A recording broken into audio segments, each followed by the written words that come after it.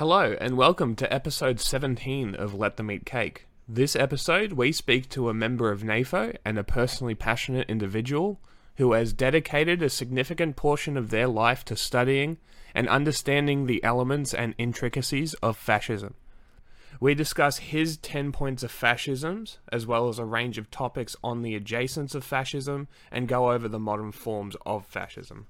And this modern form takes a drastically and dangerously advanced position with the technology required to enforce their despotism. This is a very important discussion to have. As always, we are 5th Gen, an information warfare cooperative that aims to shed light on things those in power want to be kept in the dark. We want to give a voice to the voiceless, and give the people the information they need to thrive in a world that tries so hard to starve you of it. I'm your host Jack, and my co-host is John. Please enjoy the show. We have a weapon more powerful than the British Empire, and that weapon is our refusal to bow to any order but our own, any institution but our own.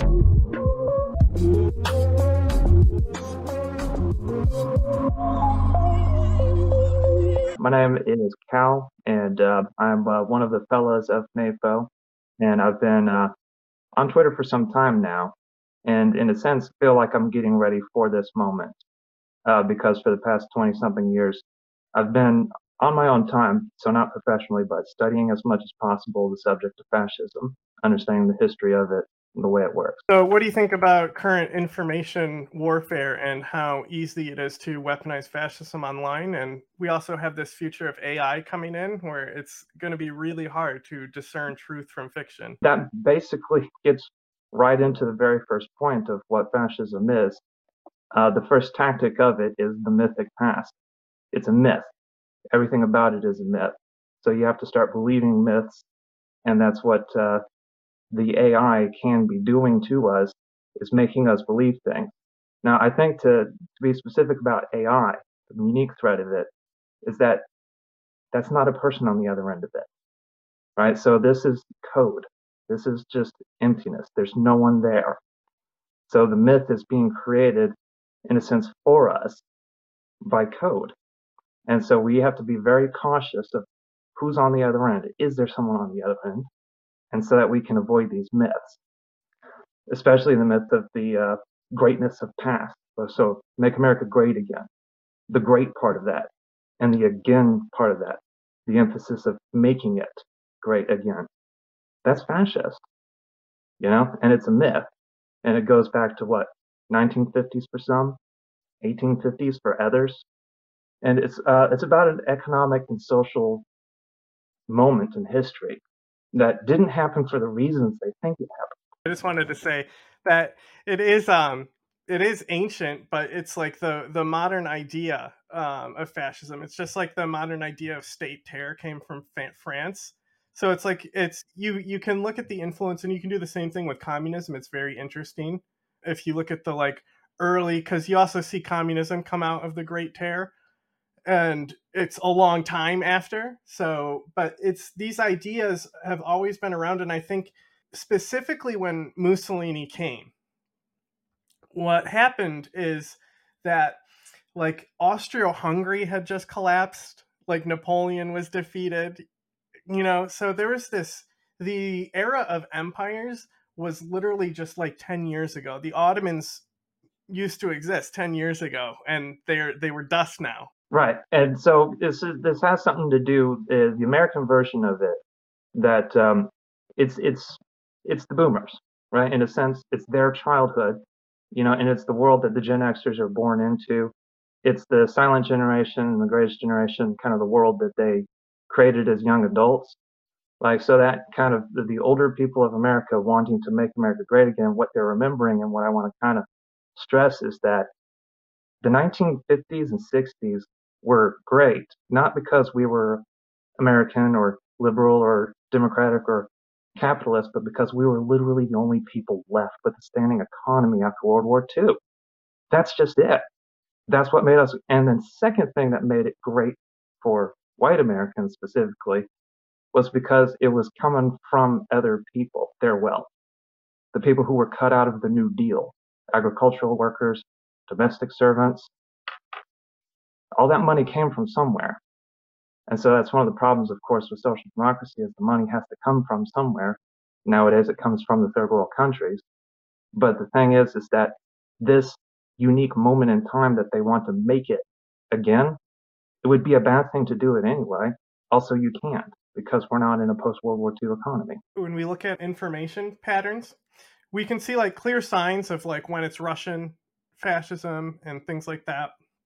But what's very interesting is that the same type of fascism that they use in like Europe and Russia is really successful with in Europe just doesn't work on Americans because we have such an old school racism from like before fascism with like there's a deeper like segregation by design, you know. And so the thing is that the average racist in America just wants to be separated from society. And it's like if you're a racist and you want to segregate yourself from society, go ahead. And that pretty much leads to the second tactic of fascism that I've got written down, the friend-enemy based propaganda, the propaganda being the technique. Now, we all are humans. We can all fall to friend-enemy distinctions, but to have propaganda, specifically I'm using like the narrow definition of it, that is where the content is different than the message, right? And so friend-enemy distinction-based propaganda, basically there's a reason why people call Tucker Carlson's show the White Power Hour, you know, and it's every time they say, you know, cultural Marxists, like, really? Are we still using that? Right? Every time they say globalists, right? Every time they say, like, all of these dog whistle politics that go back to the 80s, at least. In the meantime, to transition, everyone knows and memes about the picture of the death of Mussolini, right? Everyone knows that one. That there's a way better picture than what they do afterwards. Like there's a picture of his actual death, like when they killed him. Because what happened is they ambushed him and they kicked in doors with machine guns and just cut all the fascists down, right? So these are actual pictures of his corpse right after being shot in the head, right? Look at him holding his little fascist scepter. Died on the woman he was, or I don't think they were married. I think they were like just like entrenched, you know? So it was like that type of relationship. But anyway, you can see the bullet hole in his head in one of these. And then the thing is like when you see him when he's hung up, see his face is pretty held together here. When they hang him up, his face is a cheeseburger because you know they beat the shit out of this guy's corpse. Look at this. Look at this picture right here. Did that come up? Hang on. Share this tab instead. Look at that shit. Look at his fucking head, dude. He looks like somebody rebuilt his head with paper mache. It's fucking wild. He really loved that stuff, didn't he? I just think it's so symbolic that he died with it in his hands. No, I would agree, and I would say thus always the tyrants. So where did we leave off on your list? At number 3. And we kind of hit some of the points because the characteristics and the tactics are kind of overlap a little bit, but I think there's difference enough to go through it. The number 3 is anti-intellectualism, and keep in mind these are tactics, right? And so in America, what we have is basically people who think that they know better than teachers how to teach. We have people who think we know better than scientists what science is, better than doctors what medicine is. It kind of is endemic to our society, and it's not limited to any one political party. Should homeschooling be banned? Do what? Hot question. Should homeschooling be banned? Okay, I can definitely talk about this as a homeschooled kid. It depends. Okay, it needs to be proven to be, efficacy. So I did 5 grades public. Right, I got 5 grades public schooling, fine. Then I was homeschooled for 2 years, but actually neglected, bad family circumstance. I just was in the library reading all the damn time. So 2 years later, I still have a 5th grade math education when I should be in the 7th, but I have a college level reading experience. So like that's what homeschooling was for me for 2 years, was me just literally sitting in the library doing what I wanted, which was read books. That's not healthy, actually. I had to catch up on math.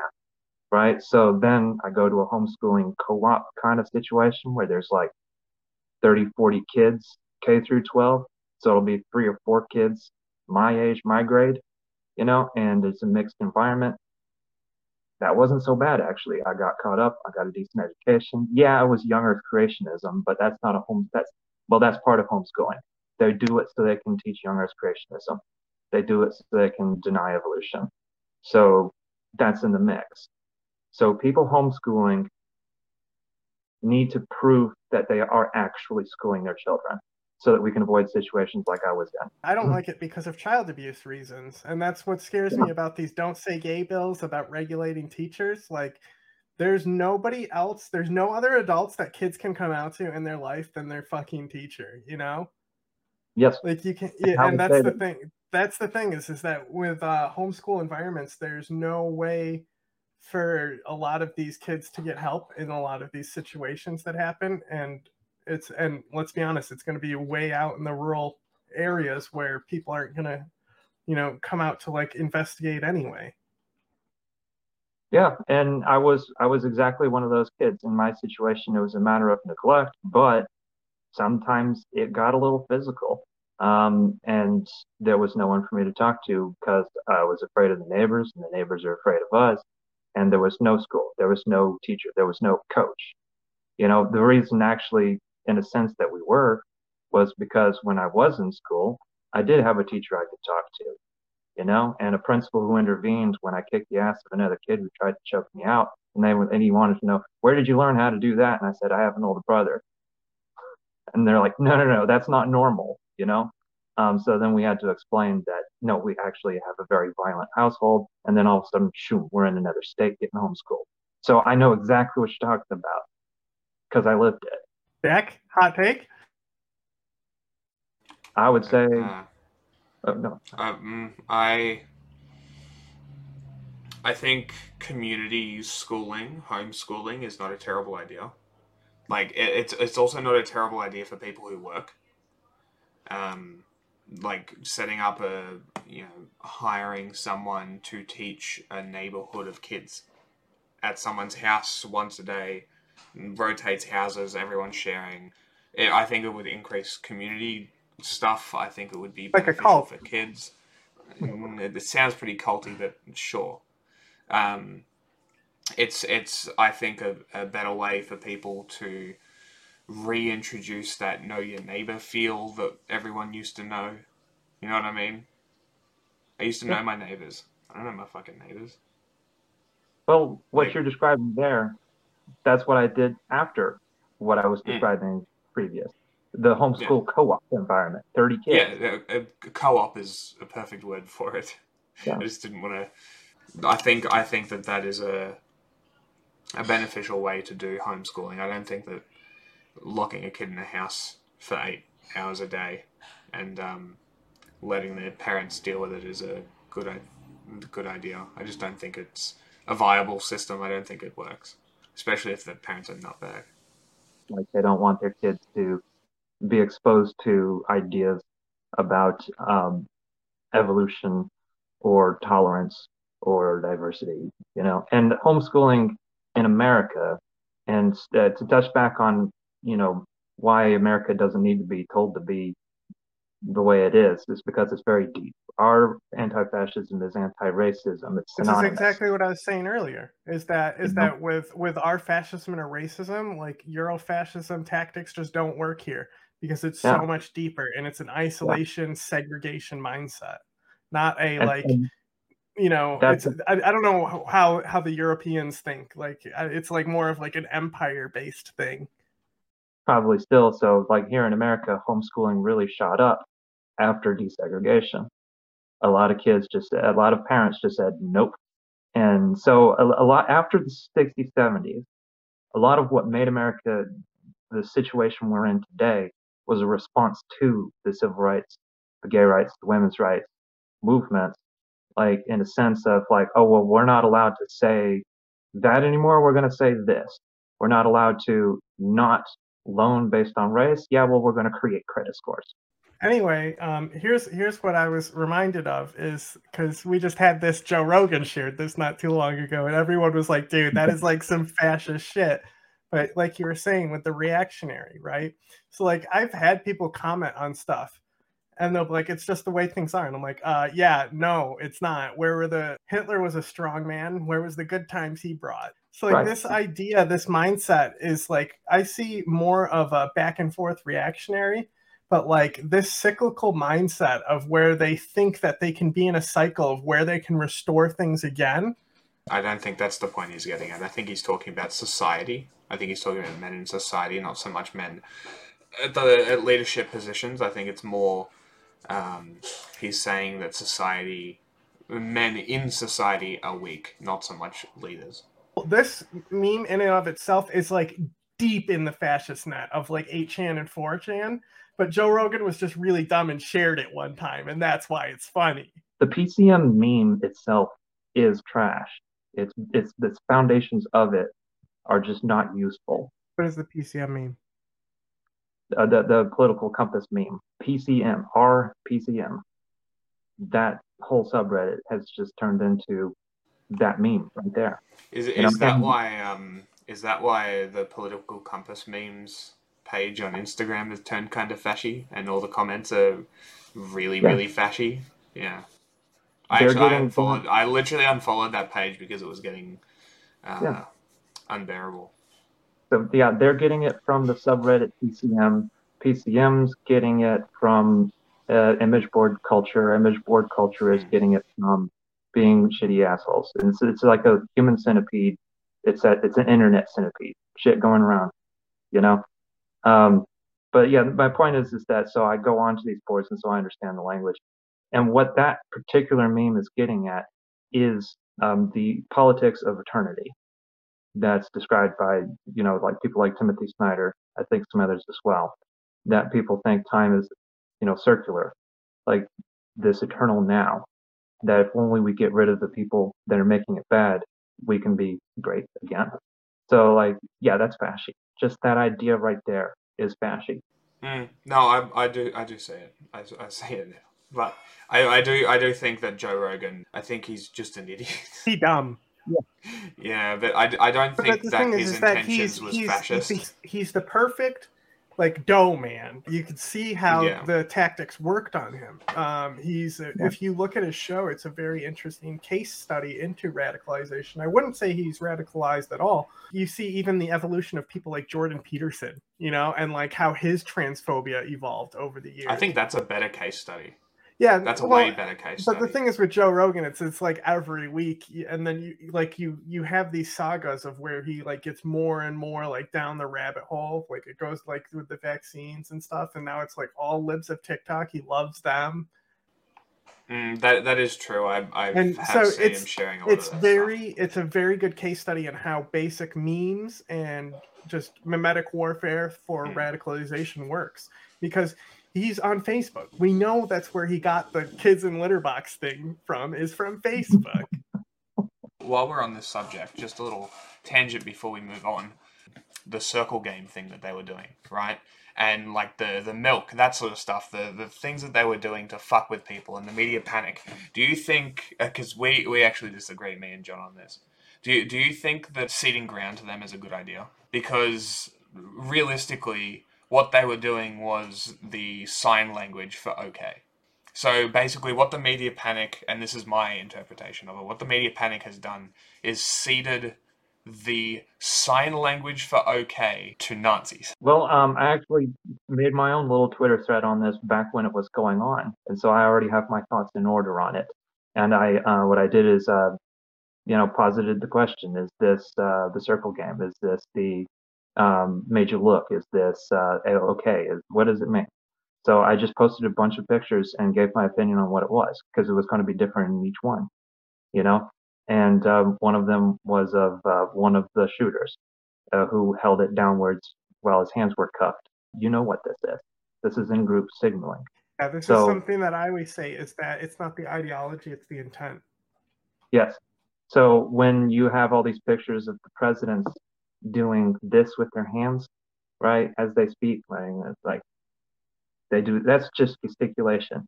When somebody just reaches out and But goes, we also don't. Nobody's doing okay. this. Like there's gestures that have already been banned, and in a lot Yeah. of places, this one ain't great either. Yeah, don't want to go to do that in Italy, I mean, it's a fascist thing in a lot of places because for some reason they're like furries. They love wolves. Yes. But so my point is that it depends on the situation. But this gets into the whole point of fascism, is it's a matter of destruction of truth. Funny, we're talking about the circle game and Jordan Peterson when I get to number 4, Tactic of Fascism, Unreality, the destruction of truth itself. It's not about whether it's the circle game, or if it means okay, or if it means you know what this is, wink to the camera, or if it's in-group signaling. It does not matter to them. You will never convince a fascist troll that a president holding up the OK sign back in 2005 at a ball game isn't giving a white power signal. It's not about that. It's about the destruction of truth. To talk about Jordan Peterson about for a second about the destruction of truth is that here you have this person who's talking about meta truth, a truth above truth, right? Who made his career out of maps of meaning, of union analysis, not objective truth. Things mean this, and it's kind of like, does it really? It's just Pinocchio. But Jordan B. Peterson isn't alone in this. You got. I was just watching somebody responding to that last Ben Shapiro responding to Andrew Tate. Yeah, a response to a response video. But he's talking about how Ben Shapiro's talking about how Andrew Tate is accurately or semi-accurately viewing the world, but then giving an inaccurate response to it. So he's sort of true. He has a kind of truth. These people don't actually care about the truth. They'll just say whatever it is that'll own the libs, or they'll say whatever it is that helps themselves, or say whatever it is that supports the myth above all else, because truth doesn't matter. They've destroyed it. Well, that sort of goes back to my original point. Would just ignoring them and not giving them any credence, not even mentioning them, would that not the other work part of better? it, I think, is if we just saw the saga of is Bored Apes fascist? Remember that saga and like all the cryptic like things slid into there where it's like, I think it is. No, it 100% is. It and the thing is that it's is. all those codes. It was all that coded messaging that they left inside there, and that's the thing is that there's almost, and QAnon is very effective with this. This is a cult type mindset where QAnon, they have like a code where you can only read what they see if you're like in QAnon and like believe in a warped reality like that. So there's a thing where it's like almost like they have intellectual decryption. So let them be crazies. Why give them credence? Why have this and that's moral my panic? thing. It's in America, I think it's less of a big deal than it is in other places. But at the same time, the thing is that the stuff that we do have to worry about is like police violence and things like that. I don't think there's a lot of components of like anti-racial movements and stuff. Like nobody's broadcasting that on Fox News. It's not a mainstream idea. It's more of like, it's coded on Fox News. And if people are really, really, really fascist, they can read into the codes that are being dropped off on Fox News. But anyone else watching it, like my mom watching it, it doesn't understand what exactly he's like getting at with Great Replacement, and then making it about immigrants instead of what Great Replacement theory actually is. Tucker Carlson like steers the cart at the last second, so he's more than willing to use things that come out of the mimetic battle space, I guess we would say, because that's what they call it, is the battle space. But I guess so it's a cultural battle space. But what comes out of that, he's more than happy to weaponize the mimetic ideas that come out of that, and then right at the last second turn the wheel right to the. It's actually very impressive. It's actually very impressive. Mm-hmm. He has writers as well. Sure, but it's very tactful, I'll say. And I think this is a big thing that we see like the left wing doing, is they do the whole like powerful and weak thing is that we mock these people for being unintelligent, like ape people. and just like being really like dumb and racist. And it's like, first of all, everyone's fucking dumb. So it's I don't think these people are any dumber than anyone else. I don't think they're smarter or dumber. They're just people. The wild thing is that people that work at Fox News are the same people that work at CNN, same people that work at MSNBC. It's all the same people. Isn't that funny? It's just the corporate press. They're a fucking parasite. They're an actual fucking parasite.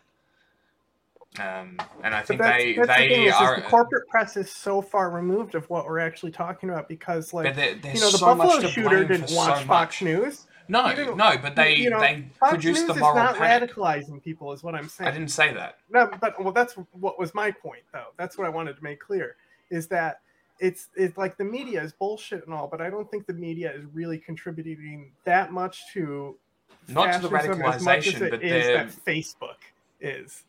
You know, but what I'm saying is that people who watch corporate press, like, they only get their information from corporate press. It's the people you're talking about, your mum watching Fox News. Does she only watch Fox News?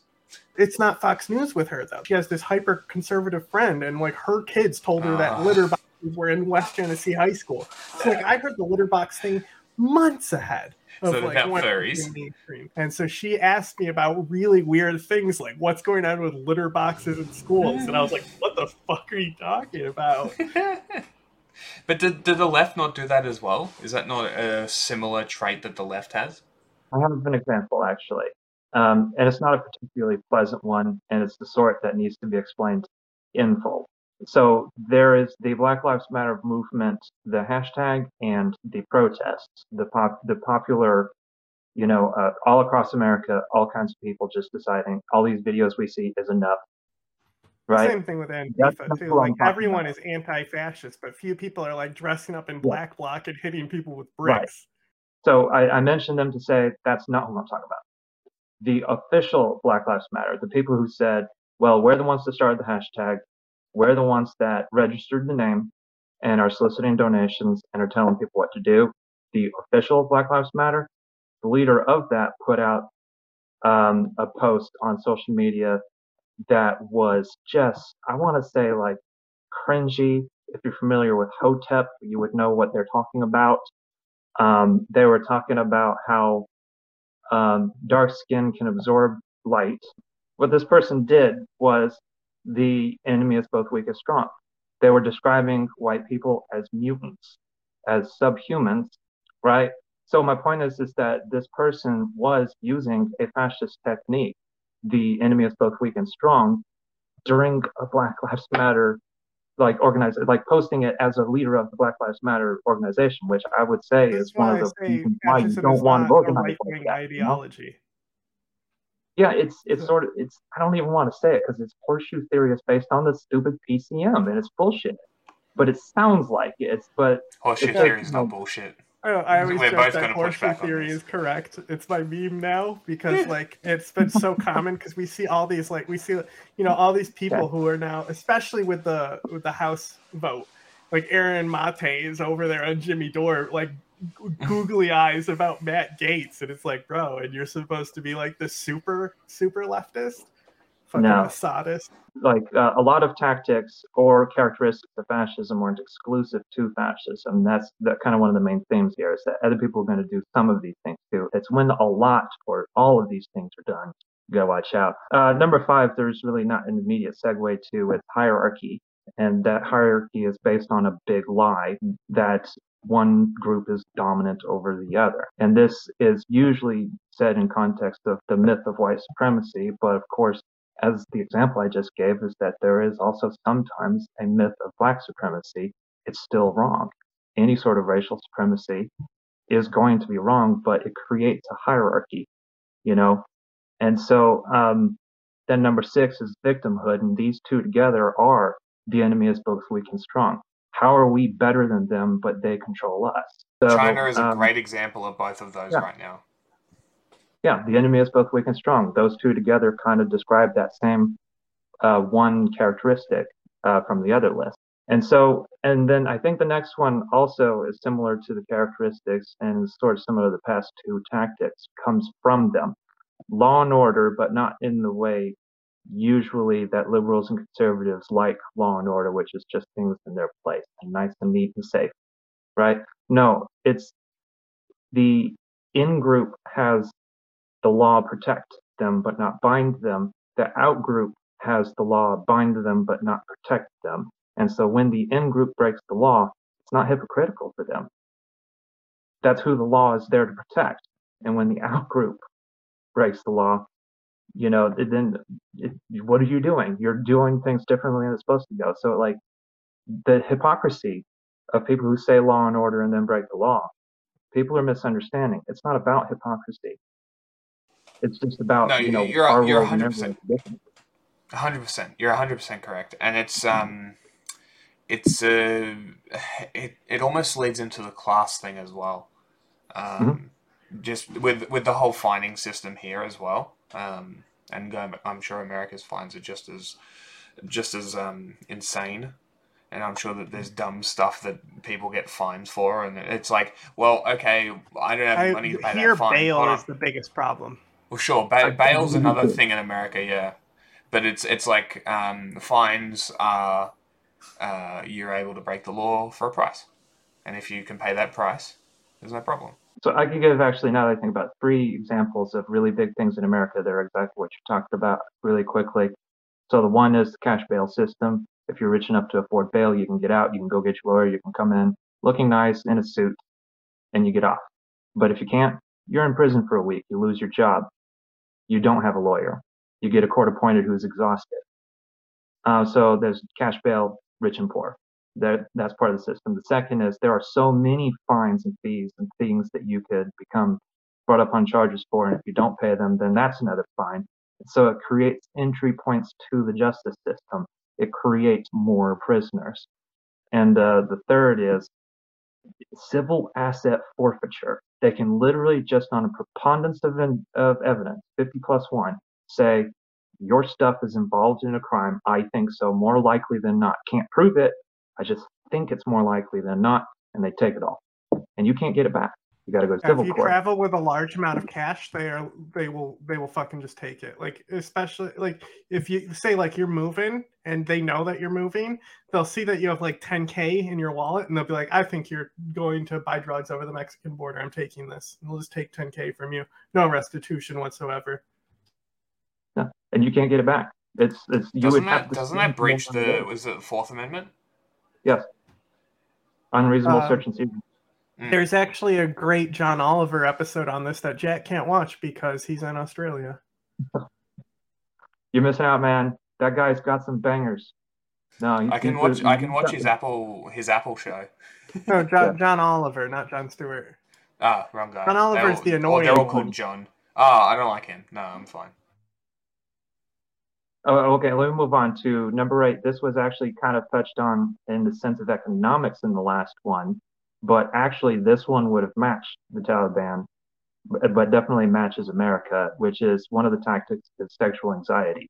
Now, I don't want to just say sexual as in the act of sex, but as in the subject of sexuality, and especially of reproduction.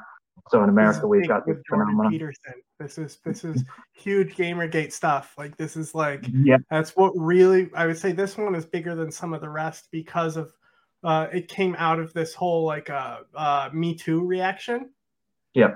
And like we look at the allegations with Andrew Callahan right now, and then you compare those to who the right cares about, and it's Andrew Tate, and like the combination of those allegations beside each other, like you show anyone on the right Andrew Callahan's case, they would not give a shit. Absolutely, and this is coming from a place of mostly male anxiety. Although I would say also that there's quite a lot of women in America who are more than ready to be part of the problem because of intra-female connection competition. Like, and so it's going to be a complex issue, but like that's exactly why I was going to talk about what the purpose of using sexual anxiety as a weapon is, as a tactic is.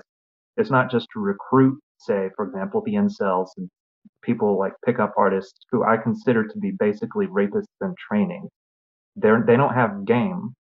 That's assault, But then also the control of LGBT people. Also, kind of another thing that's common to fascism, which is accuse the accuser. So on the same subject of sexual anxiety, though, I don't mean to just say sex, as in like the incels, the pickup artists, or men who can't get it or are forcing to get it. The LGBT is not inherently sexual of a subject. Sometimes it's just identity, but like yeah, it's kind of, but like it's not just that. It's a matter of abortion. Abortion is a matter of sexual anxiety, reproduction, guaranteeing that you have reproduced. Banning abortion means you get to guarantee reproduction. So just the subject of sexual anxiety in general is a matter of reproduction, is what I was getting at. And so the reason abortion rights are going away in America is because people want to guarantee reproduction. The reason LGBT people are being banned from the public square, in states, the trans laws especially have skyrocketed, is in order to control sexual behavior to guarantee reproduction. The reason incels and pickup artists are being pandered to is because what they do ends up in reproduction, the reproduction of the in group.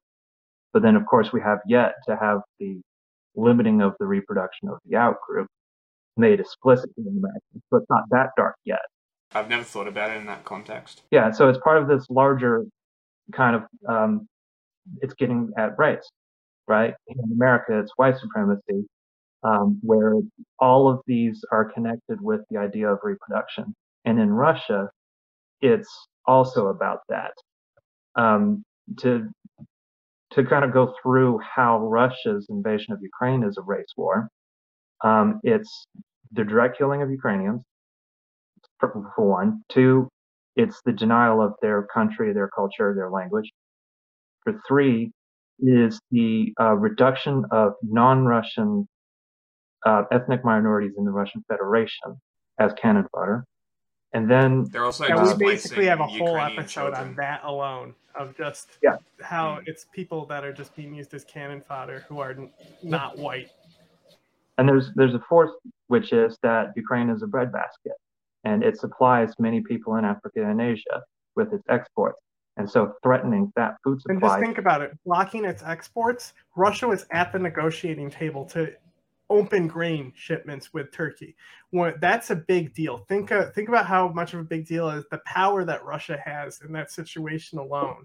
So the whole thing of like Russia losing the war, the thing is that I don't think Russia intends to win a war. Like, when has domination worked? Like, when's the last time there was a war of domination that ended with like actual like countries being seceded into other countries? It was like Austria-Hungary, I think that's a dead thing. It doesn't happen anymore. Their goal is not to like make Ukraine subservient to Russia. Their goal is to punish people for revolting.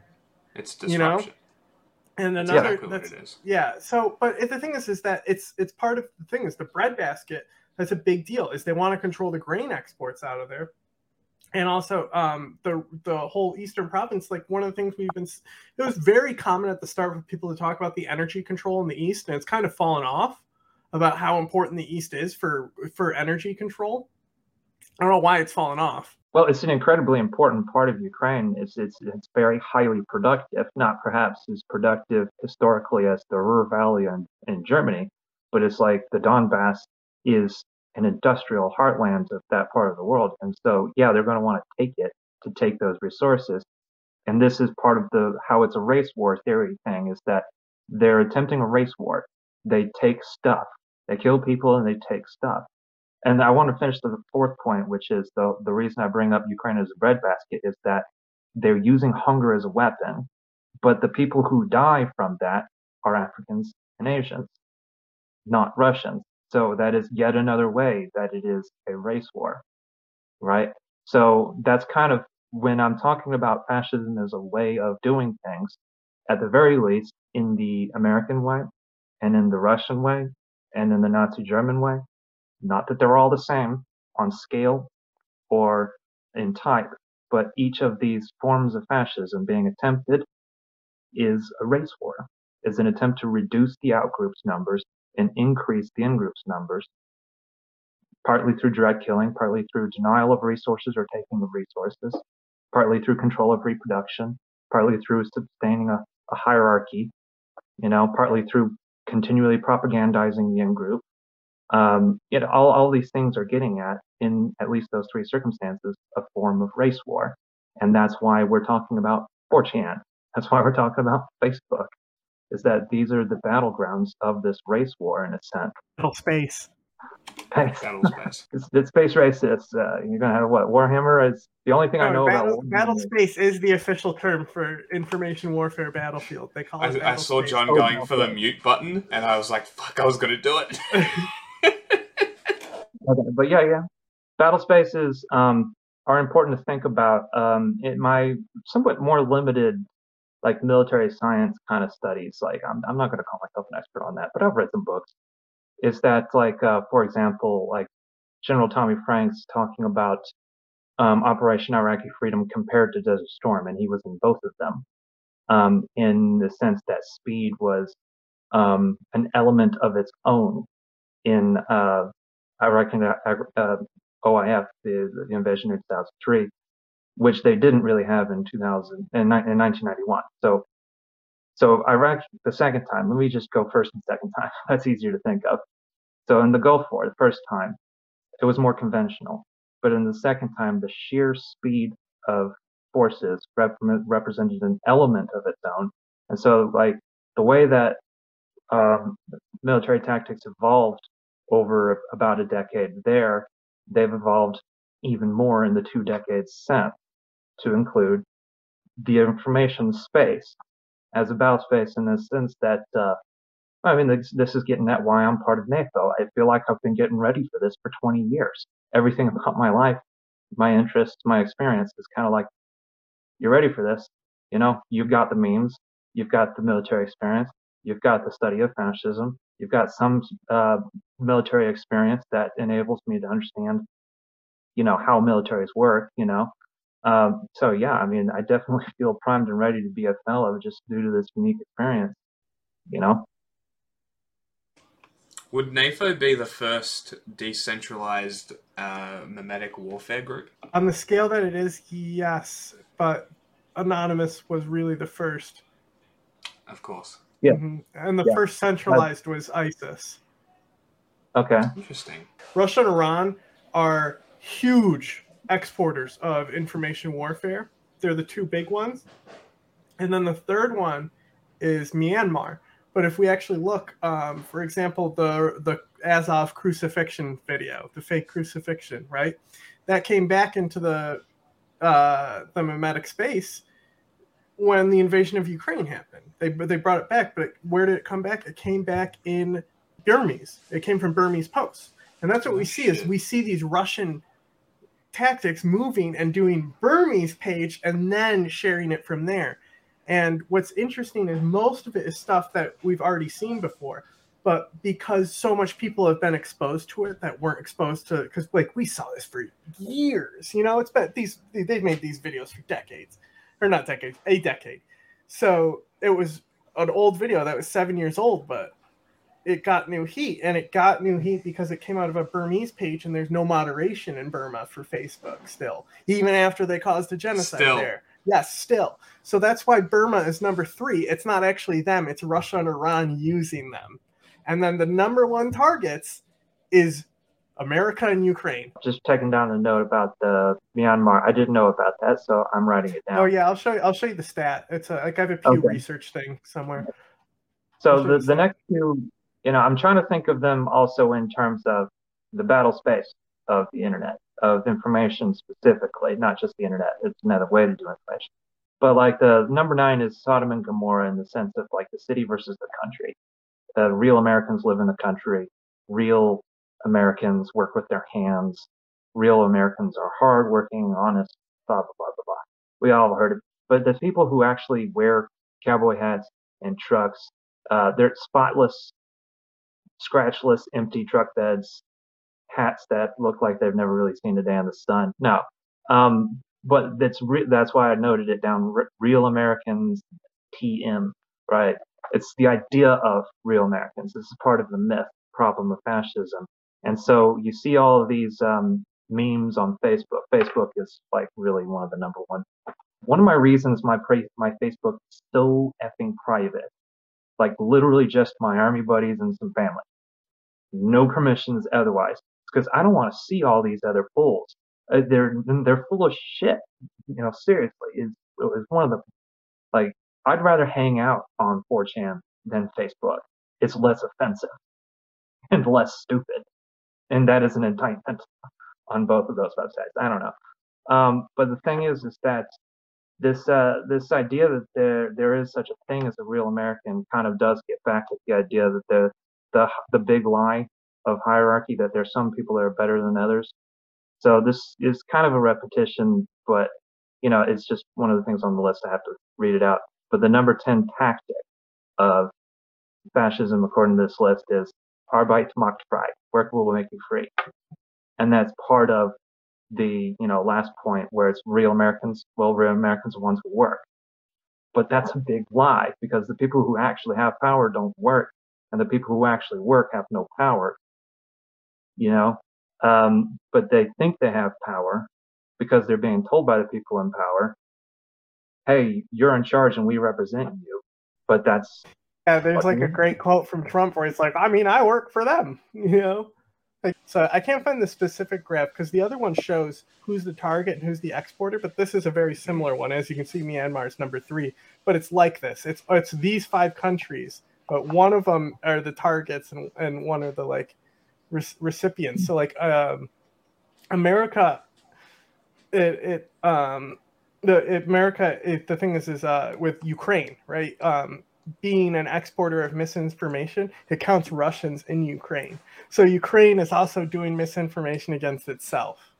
There are forces in it that do that. Yeah. So actually, basically, all 5 of the top countries is just Russia. Yeah.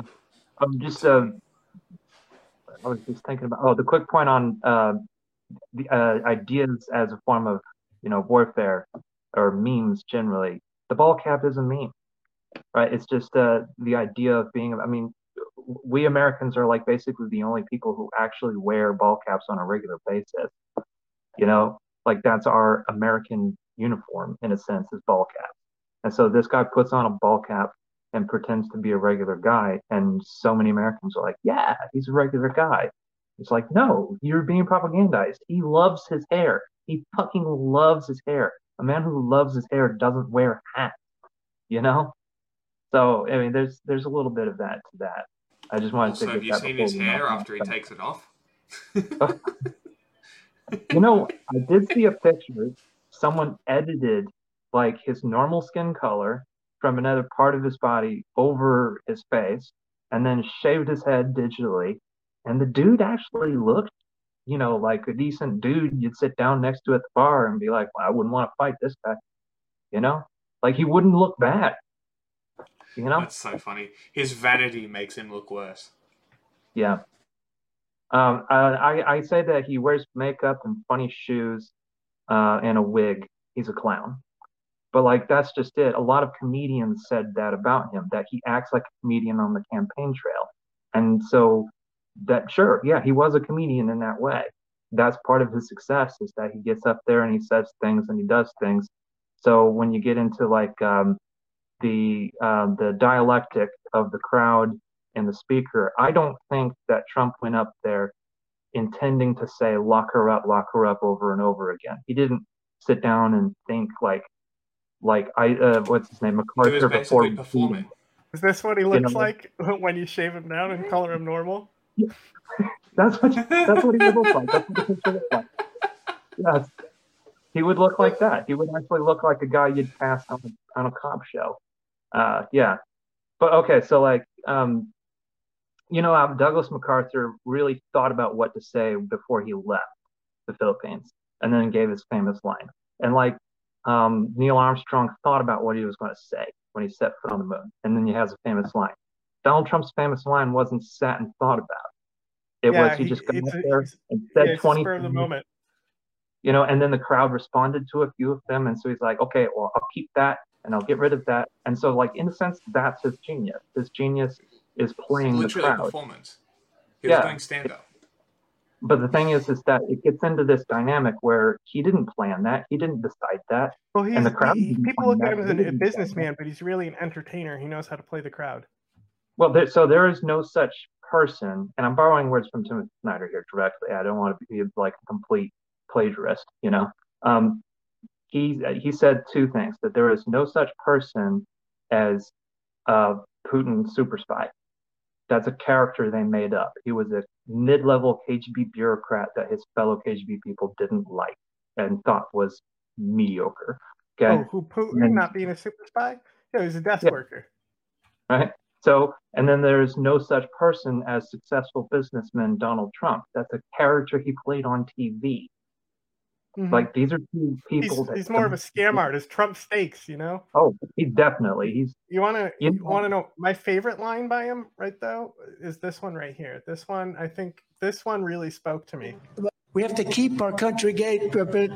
We have to keep our country gay. one of Yeah, the things I've said about him. we Gotta have to keep the keep our country country gay. gay. Burp burp. If if he had a stroke, how would we know? You know, like look, I liked it when George Bush said funny things. You know, like put food on your family. He also We know, did funny things, you know, yeah, like yeah, watch this drive, you know, like he right, has iconic moments where he's doing funny things. There's this one where Like the he's like shoe. going to meet workers and he starts driving the forklift around and like it's like, oh my yeah, god. you know. But like My when favorite George, is the shoe, dodging the shoes. That's my favorite one. oh, absolutely, that was an iconic moment. Um, that guy's on Twitter. Now there's a little bit of a downside to his history. Oh Like yeah, I he know the guy who threw the shoes. He's a great oh journalist. yeah. So like there's some like personal background where like I would say like don't meet your heroes necessarily, but he was a hero for that in particular, you know. But the thing is so when I mean to compare say George Bush and Trump, and I would even say Joe Biden right now. Never mind the politics all for a second, even though everything we're talking about here is politics. Just the funniness is that like we have to create the humor around Joe Biden. He is so boring, right? He occasionally does some awesome stuff, and then we turn it into Dark Brandon because finally, Yeah, that's you the know, he best did thing to something. come out of Joe Biden was unironic reactions. It was the Brandon Yes. saga, like that. Everyone loved that on the right. You know, they had such great meme time Oh, they did. together, and then Dark Brandon came It was out of pretty it, good. and They're now both it's pretty like good. yeah. So like both sides got to have a little treat, Oh, absolutely. and And it's I not remember. chaotic anymore. You You, know, you know what's funny though? The Let's Go Trump was Brandon funny, but thing he was never too would have chaotic. happened. It never would have happened if she hadn't tried to cover. But that's the thing. That's with Donald Trump. All his things are not thought of lines. You know, maybe Make America Great Again. That might be kind of Well, a. he stole that. I don't know. I don't know if that was spur of the moment, but He stole that. That was oh from yeah, Reagan. yeah. Same thing with I mean, America First. Someone wrote it for him. Let's be real. Well, I mean, it's already existed in the American conscience. "Let's Make America Great Again" was Reagan's campaign slogan in 1980, and "America First" was the American Nazi Party slogan in the 1930s. He plagiarized it. I don't know if it's intentional though. It might be like just monkey I mean, typewriter. part of it, what I was kind of alluding to with like Trump getting up saying things, the crowd saying things, and neither of them planned to beforehand. And as you were saying, it was a journalist covering something up and then created this whole thing. She didn't plan that. She didn't intend that. A lot of this is stuff that kind of just happens when you get into the mode of fascism, the way of doing things of fascism. When you destroy truth, it doesn't matter that "Let's Go Brandon" is a harmless phrase because everyone knows when you say "Let's Go Brandon" what you're really saying. And it's a form of just in-group signaling. And it's that fascism is a way of doing things, is what I want to get at. It's not just a far right authoritarian nationalistic ideology position to sit out on the spectrum. And if left right really means anything, it's where you sit in the parliament in Europe. We don't do that anymore. I mean, we don't do that really in America. So I don't think we should think about it as left or right. It We was should think invented about by a it as terrorist. So Sorry? left and right was invented by a terrorist. Oh, who specifically? Robespierre.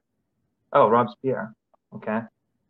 I'm gonna have to brush up on that. I was under the impression it comes out of the French Revolution. Okay. So that's where left and right comes from, and that's one of the things that somehow is stuck with us.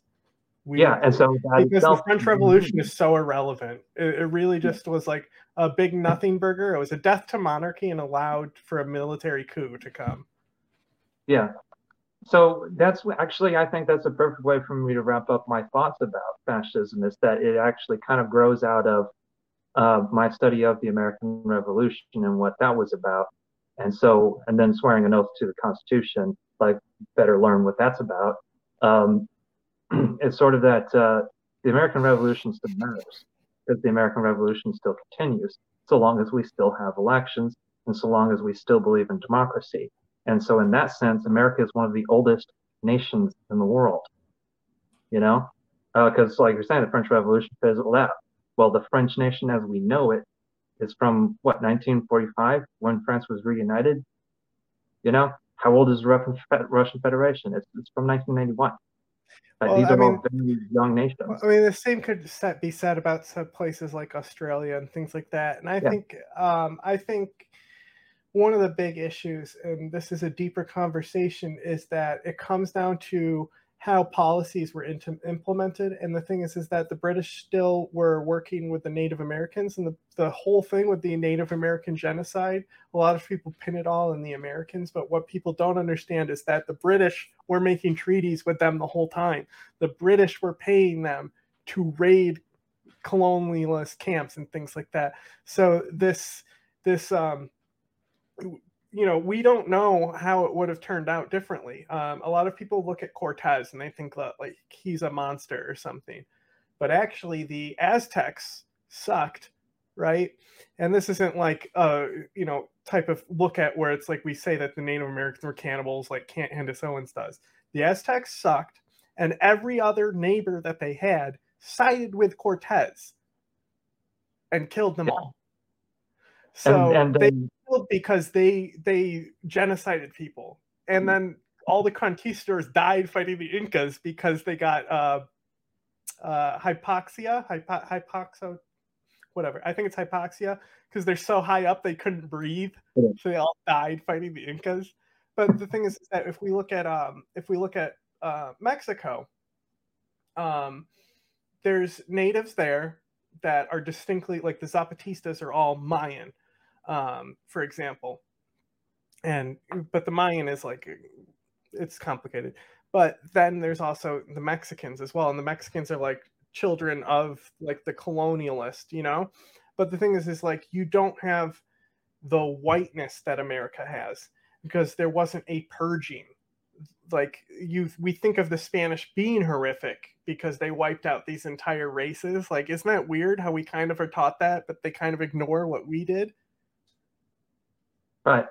Well, again, to touch on, to go kind of through that real quick, is that about the British funding to the Indian nations, that was in the Declaration of Independence. That's one of the things that they listed as grievances, And I would stress that they were nations, that they were entire cultures different from each other. One of the kind of myths in America, one of our myths, is that it was just a bunch of wilderness and maybe some people in teepees moving through occasionally. No, there were entire nations. Our entire government was lifted from the Iroquois Confederacy. Yeah. The words federal and confederal are directly related to, yes, the Iroquois. I think they knew how to do some stuff. They were great. And so yeah, the Aztec civilization is about 300 years younger than Oxford University. So for context, the reason that a lot of their neighbors hated them was because they were relatively young upstarts on the imperial quest.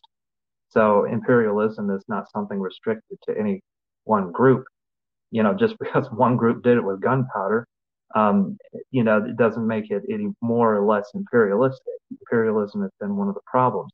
Now I think it's different than fascism, but fascism can be imperialistic, and when they are both together at the same time, I think those times are dead. Right. So, I mean, fascism as a way of doing things isn't the same as totalitarianism.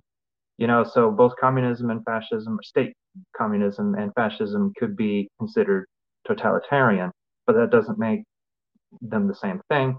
And I would say imperialism is one of the ways in which tyranny takes over and goes on to this basically Ponzi scheme of empire building. Um, that's when you combine fascism with imperialism, you get Nazi Germany colonizing Eastern Europe. And like You I know? said, there's that desire to build a great empire, and empires and domination don't exist anymore. Yeah, and then Russia. I mean, to your point, Jack, that you think that they're just causing havoc, destruction. I do not disagree with that, although I think that the ideology behind it does have the intent of building an empire, and they think they can pull it off. I think they're fools. I think they won't. But I do know that there is some intent there. But I do also think that some people are doing what you described, which is just do as much damage as possible and as much chaos as possible. Um, but there is an attempt at nation building, not nation, but at empire building combined with fascism right there. And that is like straight out of the Hitler playbook, you know, and he's going point by point in scarily similar ways, you know, particularly similar to the way he took over the Sudetenland and then Czechoslovakia. Same excuses, same rigged elections, same political violence, same, oh, we'll take a little bit, then we'll take it all. Same, oh, there are speakers, therefore there are people, same, you know, and also same intent to take them over, take their stuff, and get rid of them. I mean, Putin did it in Georgia as well. Yeah, it's always insurrection and then swoop in and say, we're saving Russians. mm-hmm. They are Russians so and they want this area to be Russia. We're coming in. Peacekeepers. basically same thing as all the things that so for 20 years that I've been reading, and like I read about Hitler very early on in high school. As soon as I was allowed to read the grown-up books, I was reading about fascism. I was reading about the Holocaust. I was reading about the Nazis. And basically, it's like as soon as Putin invaded Crimea and sent his little green men into the Donbass, I was like, there you go. There's Hitler of our day. That's him. I can be. You mentioned anti-interventionism earlier as a good default position. The phrase I've been using is non-intervention as the default. Like maybe we don't need to be Team Miracle World Police. So on all of these various wars throughout American history, and even other countries doing their wars too, like the British and the Falklands. Yeah, we're not alone in this. But all of these wars are always maybe, maybe not. Well, this war in Ukraine is not. Maybe, maybe not. It's yes. It is the one time finally in many of our lifetimes where we can say, that guy's evil. We have to fight until he's gone, or support those who do. I mean, because this is the Hitler of our time. This is the moment. Let's go with support those until he's gone, because I am not dying for some other country. I mean, there's many ways to support the war effort, of course. And I got to tell you, as having been in a combat zone, I wouldn't do it again. You know, not as a 30-something. You know, yeah, and I'm not being told by my state that I'm going to die in a foreign country. That's not happening. No. I do think that we are in a good place where for Ukrainians it is a matter of life and death, and that's not that that's a good place, but for the rest of us, we're in the good place. We're in the place where it's voluntary, where we can choose how to serve or if we serve. We're the privileged ones in this position where we can decide: do I use my words? Do I use my art? Do I use my memes? You know, and so we're in a good place now where we can sort of, in a sense, really truly feel justified in full defense of this in whatever way we can or choose to. So that's why when some people in the military are now studying NAFO and deciding, like, we've been trying to get you to do this for 20 years. Why are you doing it now? That's such horseshit, because I have been trying to get the military to do it for a decade. You know? Like, I've been trying to get the military on with mimetic warfare since ISIS started doing it. They're very difficult to change. They are top down. They want to tell you how to do your job. They don't want to listen And this to has you. always been a problem. And to Yeah. close, just look at World War One. Yeah. And But they know better than you. Didn't you know that? They've got more rank. They get paid $500,000 a year. They clearly know more than you. The people on the General ground. Flynn got up there somehow, so Yeah. Well, he failed upwards. There's Oh, a thing in the military where you promote someone to get rid of them. yes, I know that's And I definitely don't what I don't happened. like it. And Yeah. also, it's extremely hard to get fired from a federal job, and technically, it's a federal job.